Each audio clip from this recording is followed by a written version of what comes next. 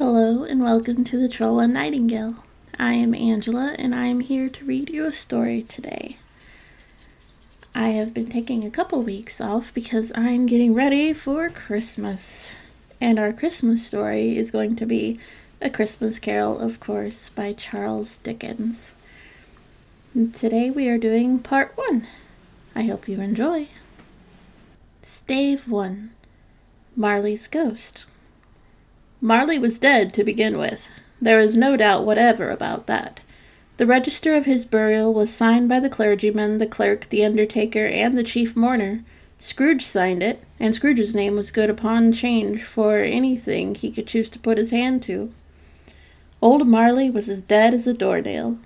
Mind, I don't mean to say that I know of my own knowledge what there is particularly dead about a doornail. I might have been inclined myself to regard a coffin-nail as the deadest piece of ironmongery in the trade, but the wisdom of our ancestors is in the simile, and my unhallowed hand shall not disturb it, or the country is done for.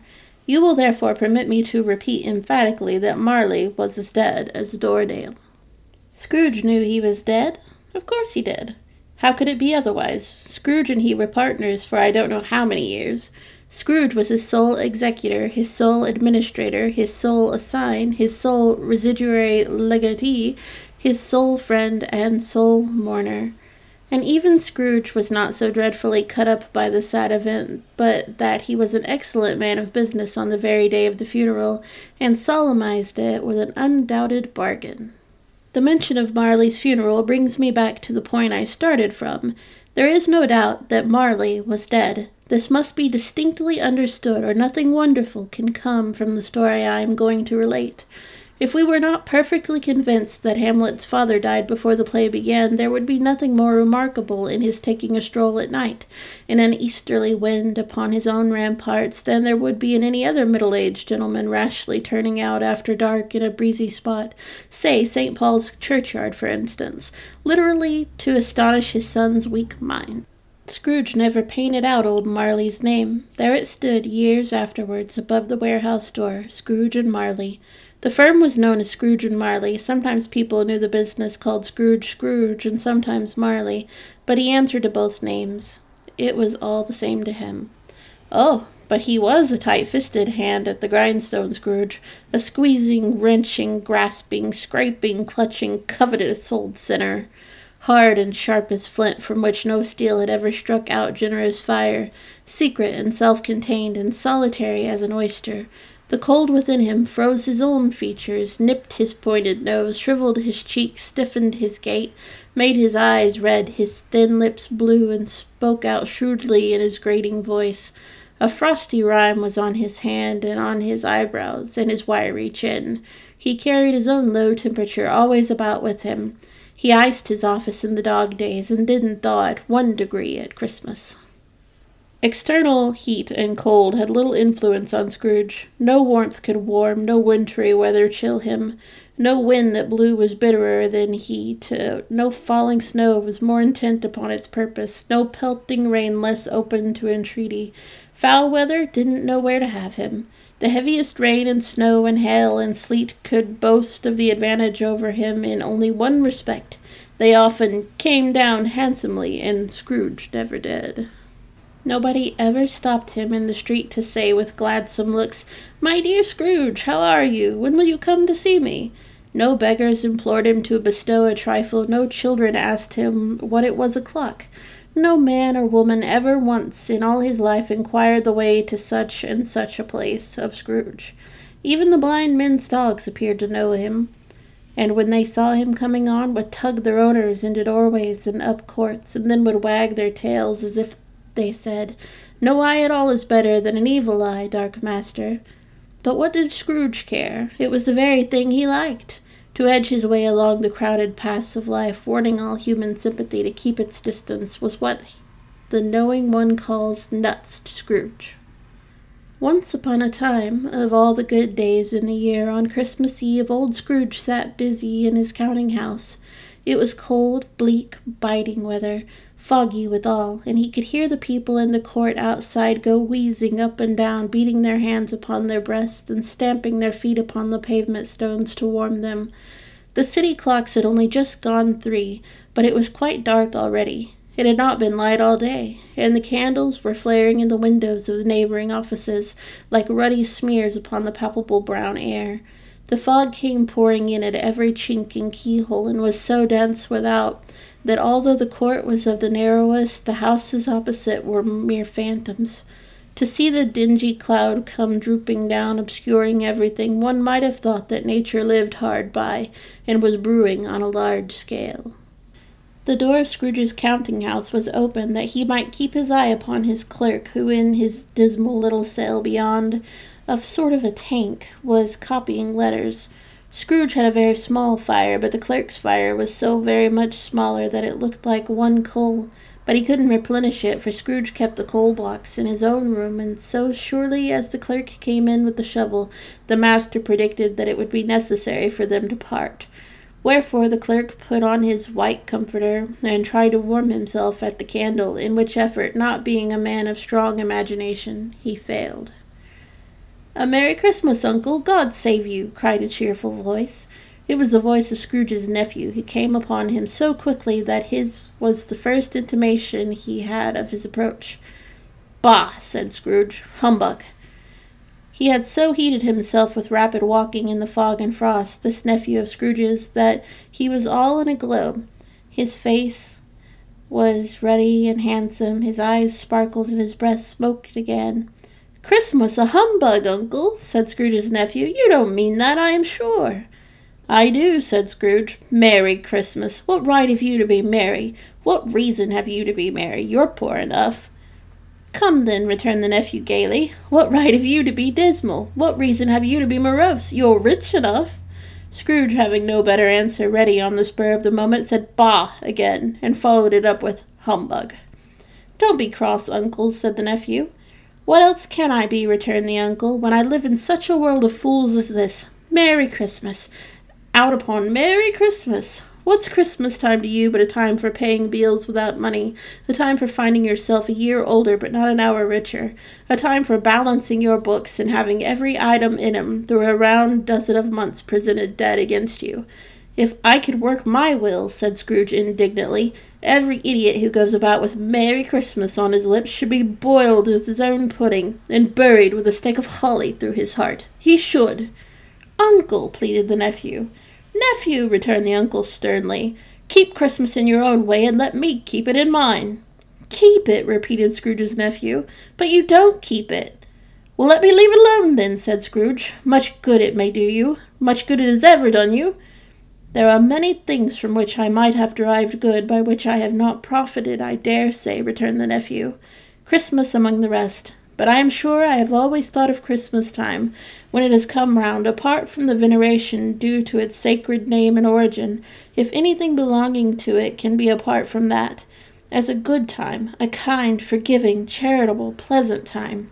The only time I know of in the long calendar of the year when men and women seem by one consent to open their shut-up hearts freely, and to think of people below them as if they really were fellow passengers to the grave, and not another race of creatures bound on other journeys. And therefore, Uncle, though it has never put a scrap of gold or silver in my pocket, I believe that it has done me good, and will do me good, and I say, God bless it." The clerk in the tank involuntarily applauded. Becoming immediately sensible of the impropriety, he poked the fire and extinguished the last frail spark forever. "Let me hear another sound from you," said Scrooge, "and you'll keep your Christmas by losing your situation. You're quite a powerful speaker, sir," he added, turning to his nephew. "I wonder you don't go into Parliament." "Don't be angry, Uncle. Come, dine with us tomorrow." Scrooge said that he would see him. Yes, indeed he did. He went the whole length of the expression, and said that he would see him in the extremity first. "But why?" cried Scrooge's nephew. "Why?" "Why did you get married?" said Scrooge. "Because I fell in love." "Because you fell in love," growled Scrooge, as if there were the only one thing in the world more ridiculous than a Merry Christmas. "Good afternoon." "Nay, Uncle, but you never came to see me before that happened. Why give it as a reason for not coming now?" "Good afternoon," said Scrooge. "I want nothing from you. I ask nothing of you. Why cannot we be friends?" "Good afternoon," said Scrooge. I am sorry with all my heart to find you so resolute. We have never had any quarrel to which I have been a party, but I have made the trial in homage to Christmas, and I'll keep my Christmas humor to the last. So a Merry Christmas, Uncle." "Good afternoon," said Scrooge, "and a Happy New Year." "Good afternoon," said Scrooge. His nephew left the room without an angry word notwithstanding. He stopped at the other door to bestow the greetings of the season on the clerk, who, cold as he was warmer than Scrooge, for he returned them cordially. "There's another fellow," muttered Scrooge, who overheard him. "My clerk, with 15 shillings a week and a wife and family, talking about a Merry Christmas. I'll retire to Bedlam." This lunatic, in letting Scrooge's nephew out, had let 2 other people in. They were portly gentlemen, pleasant to behold, and now stood with their hats off in Scrooge's office. They had books and papers in their hands, and bowed to him. "Scrooge and Marley's, I believe," said one of the gentlemen, referring to his list. "Have I the pleasure of addressing Mr. Scrooge or Mr. Marley?" "Mr. Marley has been dead these 7 years," Scrooge replied. "He died 7 years ago this very night." "We have no doubt his liberality is well represented by his surviving partner," said the gentleman, presenting his credentials. It certainly was, for they had been 2 kindred spirits. At the ominous word liberality, Scrooge frowned and shook his head and handed the credentials back. "At this festive season of the year, Mr. Scrooge," said the gentleman, taking up a pen, "it is more than usually desirable that we should make some slight provision for the poor and destitute, who suffer greatly at the present time. Many thousands are in want of common necessaries. Hundreds of thousands are in want of common comforts, sir." "Are there no prisons?" asked Scrooge. "Plenty of prisons," said the gentleman, laying down the pen again. "And the Union workhouses?" demanded Scrooge. "Are they still in operation?" "They are, still," returned the gentleman. "I wish I could say they were not." "The treadmill and the poor law are in full vigor, then?" said Scrooge. "Both very busy, sir." "Oh, I was afraid from what you said at first that something had occurred to stop them in their useful course," said Scrooge. "I'm very glad to hear it." "Under the impression that they scarcely furnish Christian cheer of mind or body to the multitude," returned the gentleman, "a few of us are endeavoring to raise a fund to buy the poor some meat and drink and means of warmth. We choose this time because it is a time of all others when want is keenly felt and abundance rejoices. What shall I put you down for?" "Nothing," Scrooge replied. "Oh, you wish to be anonymous?" "I wish to be left alone," said Scrooge. "Since you ask me what I wish, gentlemen, that is my answer. I don't make merry myself at Christmas, and I can't afford to make idle people merry. I help to support the establishments I have mentioned. They cost enough, and those who are badly off must go there. Many can't go there, and many would rather die." "If they would rather die," said Scrooge, "they had better do it, and decrease the surplus population.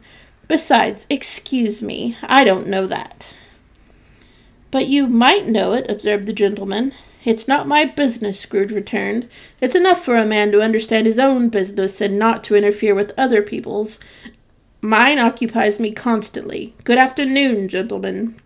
Seeing clearly that it would be useless to pursue their point, the gentleman withdrew. Scrooge resumed his labors with an improved opinion of himself and in a more facetious temper than was usual with him. Meanwhile, the fog and darkness thickened so that people ran about with flaring links, proffering their services to go before horses and carriages, and conduct them on their way. The ancient tower of a church, whose gruff old bell was always peeping slyly down at Scrooge out of a Gothic window in the wall, became invisible, and struck the hours and quarters in the clouds with tremulous vibrations afterwards, as if its teeth were chattering in its frozen head up there.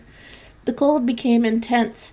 In the main street, at the corner of the court, some laborers were repairing the gas pipes, and had lighted a great fire in a brazier, round which a party of ragged men and boys were gathered, warming their hands and winking their eyes before the blaze in rapture. The water plug, being left in solitude, its overflowing sullenly congealed and turned to misanthropic ice. The brightness of the shops, where holly sprigs and berries crackled in the lamp heat of the windows, made pale faces ruddy as they passed. Poulterers' and grocers' trades became a splendid joke, a glorious pageant, with which it was next to impossible to believe that such dull principles as bargain and sale had anything to do. The Lord Mayor, in the stronghold of the mighty mansion house, gave orders to his 50 cooks and butlers to keep Christmas as the Lord Mayor's household should. And even the little tailor, whom he had fined 5 shillings on the previous Monday for being drunk and bloodthirsty in the streets, stirred up tomorrow's pudding in his garret, while his lean wife and baby sallied out to buy the beef. Foggier yet and colder, piercing, searching, biting cold. If the good Saint Dunstan had but nipped the evil spirit's nose with a touch of such weather as that, instead of using his familiar weapons, then indeed he would have roared to lusty purpose. The owner of one scant young nose, gnawed and mumbled by the hungry cold as bones are gnawed by dogs, stooped down at Scrooge's keyhole to regale him with the Christmas carol, but at the first sound of "God bless you, merry gentlemen, may nothing you dismay," Scrooge seized the ruler with such energy of action that the singer fled in terror, leaving the keyhole to the fog in even more congenial frost. At length the hour of shutting up the counting-house arrived, with an ill-will Scrooge dismounted from his stool, and tacitly admitted the fact to the expectant clerk in the tank, who instantly snuffed his candle out and put on his hat. "You'll want all day off tomorrow, I suppose," said Scrooge. "If quite convenient, sir." "It's not convenient," said Scrooge, "and it's not fair. If I was to stop 1/2 for it, you'd think yourself ill-used, I'll be bound." The clerk smiled faintly. "And yet," said Scrooge, "you don't think me ill-used, for I pay a day's wages for no work." The clerk observed that it was only once a year. "A poor excuse for picking a man's pocket every 25th of December," said Scrooge, buttoning his great-coat to the chin. "But I suppose you must have the whole day. Be here all the earlier next morning." The clerk promised that he would, and Scrooge walked out with a growl. The office was closed in a twinkling, and the clerk, with the long ends of his white comforter dangling below his waist, for he boasted no great coat, went down a slide on Cornhill, at the end of the Lane of Boys, 20 times, in honouring of its being Christmas Eve, and then ran down home to Camden Town as hard as he could pelt to play at Blind Man's Bluff. Scrooge took his melancholy dinner in his usual melancholy tavern, and having read all the newspapers and beguiled the rest of the evening with his banker's book, went home to bed. He lived in chambers which had once belonged to his deceased partner. They were a gloomy suite of rooms in a lowering pile of building up a yard, where it had so little business to be, that one could scarcely help fancying it must have run there when it was a young house, playing at hide-and-seek with other houses, and forgotten the way out again. It was old enough now and dreary enough, for nobody lived in it but Scrooge, the other rooms being all let out as offices. The yard was so dark that even Scrooge, who knew its every stone, was fain to grope with his hands. The fog and frost so hung about the black old gateway of the house that it seemed as if the Genesis of the weather sat in mournful meditation on the threshold.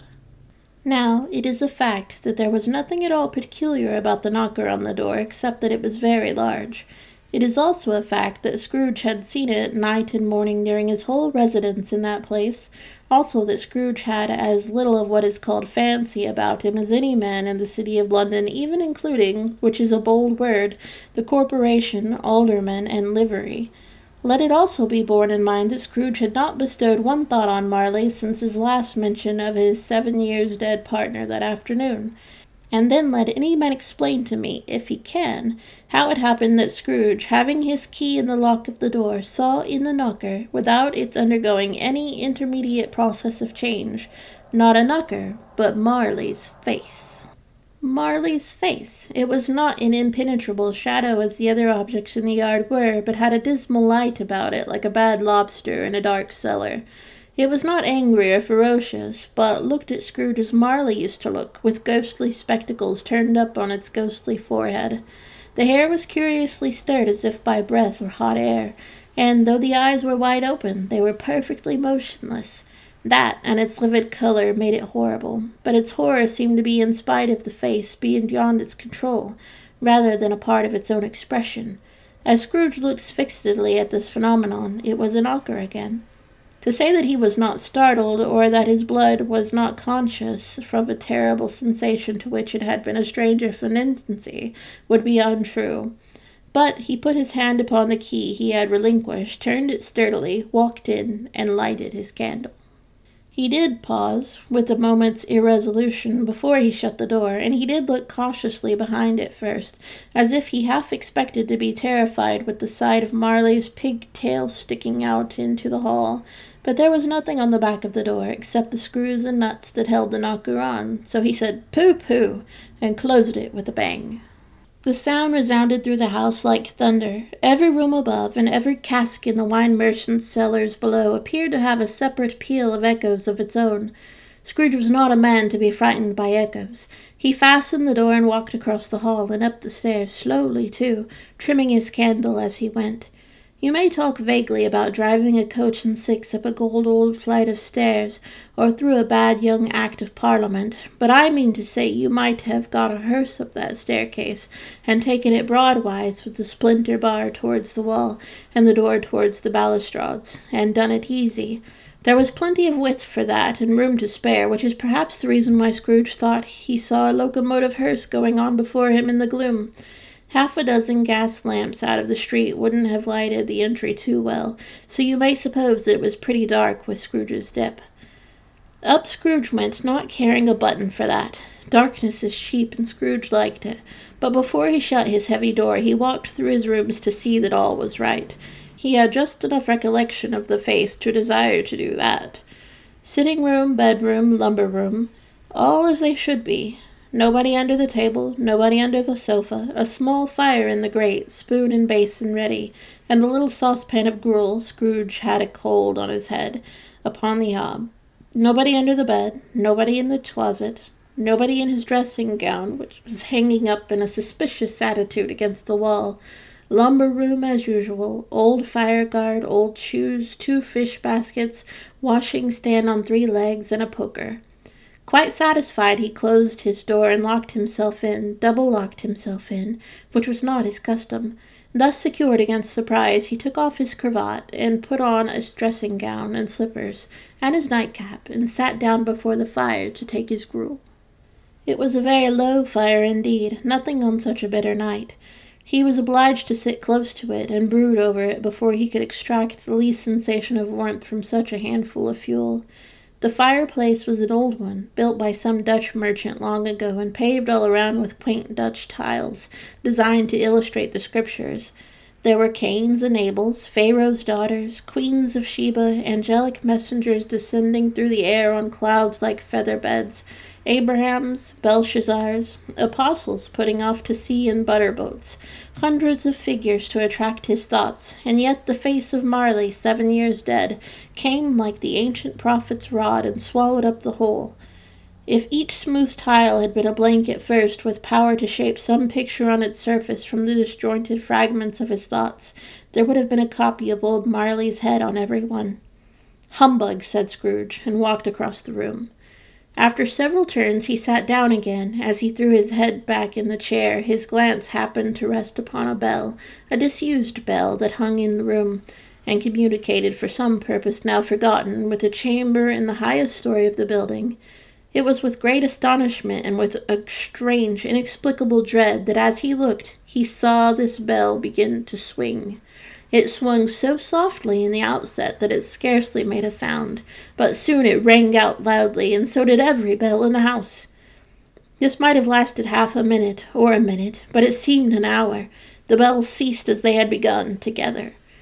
They were succeeded by a clanking noise deep down below, as if some person were dragging a heavy chain over the casks in the wine merchant's cellar. Scrooge then remembered to have heard that ghosts in haunted houses were described as dragging chains. The cellar door flew open with a booming sound, and then he heard the noise much louder on the floors below, then coming up the stairs, then coming straight towards his door. "It's humbug still," said Scrooge. "I won't believe it." His color changed, though, when, without a pause, it came on through the heavy door and passed into the room before his eyes. Upon its coming in, the dying flame leaped up, as though it cried, "I know him, Marley's ghost," and fell again. The same face, the very same. Marley in his pigtail, usual waistcoat, tights and boots, the tassels on the latter bristling like his pigtail, and his coat skirts, and the hair upon his head. The chain he drew was clasped about his middle. It was long and wound about him like a tail, and it was made, for Scrooge observed it closely, of cash boxes, keys, padlocks, ledgers, deeds, and heavy purses wrought in steel. His body was transparent, so that Scrooge, observing him and looking through his waistcoat, could see the 2 buttons on his coat behind. Scrooge has often heard it said that Marley had no bowels, but he had never believed it until now. No, nor did he believe it even now, though he looked at the phantom through and through and saw it standing before him, though he felt the chilling influence of its death-cold eyes and marked the very texture of the folded kerchief bound about its head and chin, which wrapper he had not observed before. He was still incredulous and fought against his senses. "How now?" said Scrooge, caustic and cold as ever. "What do you want with me?" "Much," said Marley's voice. "No doubt about it." "Who are you?" "Asking me who I was." "Who were you, then?" said Scrooge, raising his voice. "You're particular for a shade." He was going to say to a shade, but substituted this as more appropriate. "In life I was your partner, Jacob Marley." Can you sit down?" asked Scrooge, looking doubtfully at him. "I can." "Then do it, then." Scrooge asked the question because he didn't know whether a ghost so transparent might find himself in a condition to take a chair, and felt in the event of its being impossible, it might involve the necessity of embarrassing explanation. But the ghost sat down on the opposite side of the fireplace as if he were quite used to it. "You don't believe in me," observed the ghost. "I don't," said Scrooge. "What evidence would you have of my reality beyond that of your senses?" "I don't know," said Scrooge.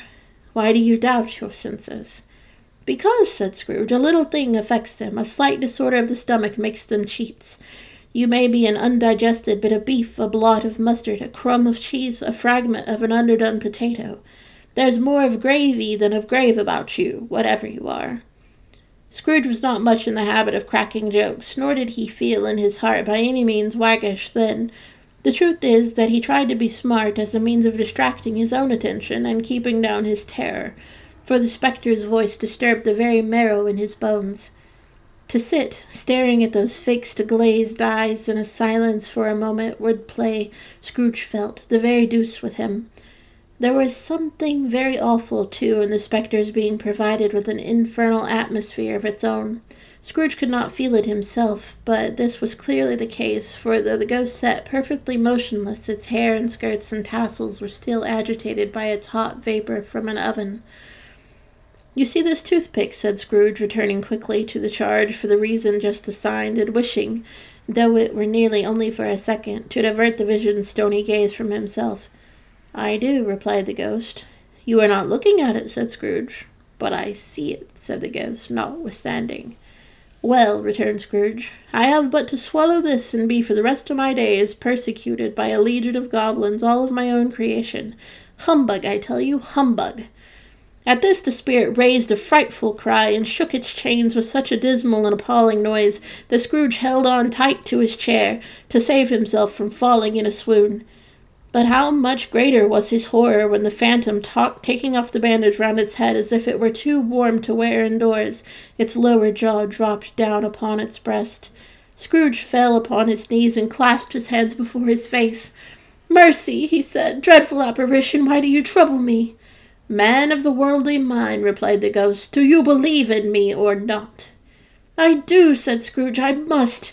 But why do spirits walk the earth, and why do they come to me?" "It is required of every man," the ghost returned, "that the spirit within him should walk abroad among his fellow men, and travel far and wide, and if that spirit goes not forth in life, it is condemned to do so after death. It is doomed to wander through the world, oh, woe is me, and witness what it cannot share, but might have shared on earth, and turned to happiness." Again the spectre raised a cry, and shook its chain, and wrung its shadowy hands. "You are fettered," said Scrooge, trembling. "Tell me why." "I wear the chain I forged in life," replied the ghost. "I made it link by link and yard by yard. I girded it on my own free will, and of my own free will I wore it. Is its pattern strange to you?" Scrooge trembled more and more. "Or would you know," pursued the ghost, "the weight and length of the strong coil you bear yourself? It was full and heavy as this, as 7 Christmas Eves ago. You have labored on it since. It is a ponderous chain. Scrooge glanced about him on the floor in expectation of finding himself surrounded by some 50 or 60 fathoms of iron cable, but he could see nothing. Jacob, he said imploringly, old Jacob Marley, tell me more. Speak comfort to me, Jacob. I have none to give, the ghost replied. It comes from other regions, Ebenezer Scrooge, and is conveyed by other ministers to other kinds of men. Nor can I tell you what I would. A very little more is all permitted to me. I cannot rest, I cannot stay, I cannot linger anywhere. My spirit never walked beyond our counting-house, mark me. In life, my spirit never roved beyond the narrow limits of our money-changing hole, and weary journeys lie before me. It was a habit with Scrooge, whenever he became thoughtful, to put his hands in his breeches pockets. Pondering on what the ghost had said, he did so now, but without lifting up his eyes or getting off his knees. You must have been very slow about it, Jacob, Scrooge observed in a businesslike manner, though with humility and deference. Slow, the ghost repeated. 7 years dead, mused Scrooge, and traveling all the time. The whole time, said the ghost. No rest, no peace, incessant torture of remorse. You travel fast, said Scrooge. On the wings of the wind, replied the ghost. You must have got over a great quantity of ground in 7 years, said Scrooge. The ghost, on hearing this, set up another cry and clanked its chain so hideously in the dead silence of the night that the ward would have been justified in indicting it for a nuisance. "Oh, captive, bound and double-ironed," cried the phantom, "not to know that ages of incessant labor by immortal creatures for this earth must pass into eternity before the good of which it is susceptible is all developed. Not to know that any Christian spirit working kindly in its little sphere, whatever it may be, will find its mortal life too short for its vast means of usefulness. Not to know that no space of regret can make amends for one's life opportunity misused. Yet such was I, oh, such was I." "But you were always a good man of business, Jacob," faltered Scrooge, who now began to apply this to himself. "Business!" cried the ghost, wringing its hands. "Mankind was my business. The common welfare was my business. Charity, mercy, forbearance, and benevolence were all my business. The dealings of my trade were but a drop of water in the comprehensive ocean of my business." It held up its chain at arm's length as if it were the cause of all its unavailing grief, and flung it heavily upon the ground again. At this time of the rolling year, the spectre said, "I suffer most. Why did I walk through crowds of fellow beings with my eyes turned down, and never raise them to the blessed star which led the wise men to a poor abode? Were there no poor homes to which its light would have conducted me?" Scrooge was very much dismayed to hear the spectre going on at this rate, and began to quake exceedingly. "Hear me," cried the ghost. "My time is nearly gone." "I will," said Scrooge. "But don't be hard upon me. Don't be flowery, Jacob, pray. How it is that I appear before you in a shape that you can see, I may not tell. I have sat invisible beside you many and many a day." It was not an agreeable idea. Scrooge shivered and wiped the perspiration from his brow. "That is no light part of my penance," pursued the ghost. "I am here tonight to warn you that you have yet a chance and hope of escaping my fate, a chance and hope of my procuring Ebenezer." "You were always a good friend to me," said Scrooge. "Thank ye." "You will be haunted," resumed the ghost, "by 3 spirits." Scrooge's countenance fell almost as low as the ghost's had done. "Is that the chance and hope you mentioned, Jacob?" he demanded in a faltering voice. "It is." I think I'd rather not," said Scrooge. "Without their visits," said the ghost, "you cannot hope to shun the path I tread. Expect the first tomorrow when the bell tolls 1. "Couldn't I take 'em all at once and have it over, Jacob?" hinted Scrooge. "Expect the second on the next night at the same hour. The third upon the next night when the last stroke of 12 has ceased to vibrate. Look to see me no more, and look that, for your own sake, you remember what has passed between us." When it had said these words, the spectre took its wrapper from the table and bound it round its head as before. Scrooge knew this by the smart sound its teeth made when the jaws were brought together by the bandage. He ventured to raise his eyes again and found his supernatural visitor confronting him in an erect attitude, with its chain wound over and about its arm. The apparition walked backward from him, and at every step it took, the window raised itself a little, so that when the spectre reached it, it was wide open. It beckoned Scrooge to approach, which he did. When they were within 2 paces of each other, Marley's ghost held up its hand, warning him to come no nearer. Scrooge stopped.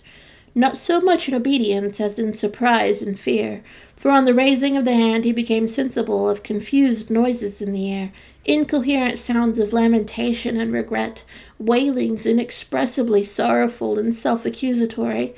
The spectre, after listening for a moment, joined in the mournful dirge and floated out upon the bleak, dark night. Scrooge followed the window, desperate in his curiosity. He looked out.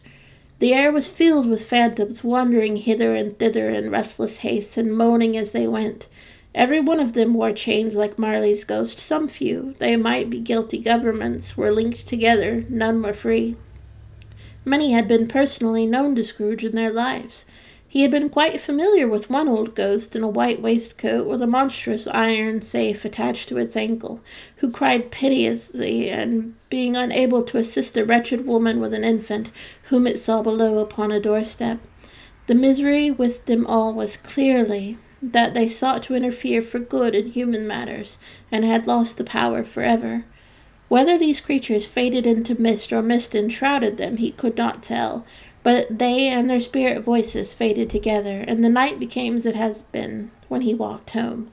Scrooge closed the window and examined the door by which the ghost had entered. It was double-locked, as he had locked it with his own hands, and the bolts were undisturbed. He tried to say humbug, but stopped at the first syllable, and being from the emotion he had undergone, or the fatigues of the day, or his glimpse of the invisible world, or the dull conversation of the ghost, or the lateness of the hour, much in need of repose, went straight to bed without undressing, and fell asleep upon the instant. And that is the end of Stave 1 and Part 1 of our story. I will continue in the next episode. Thank you for listening. Goodbye.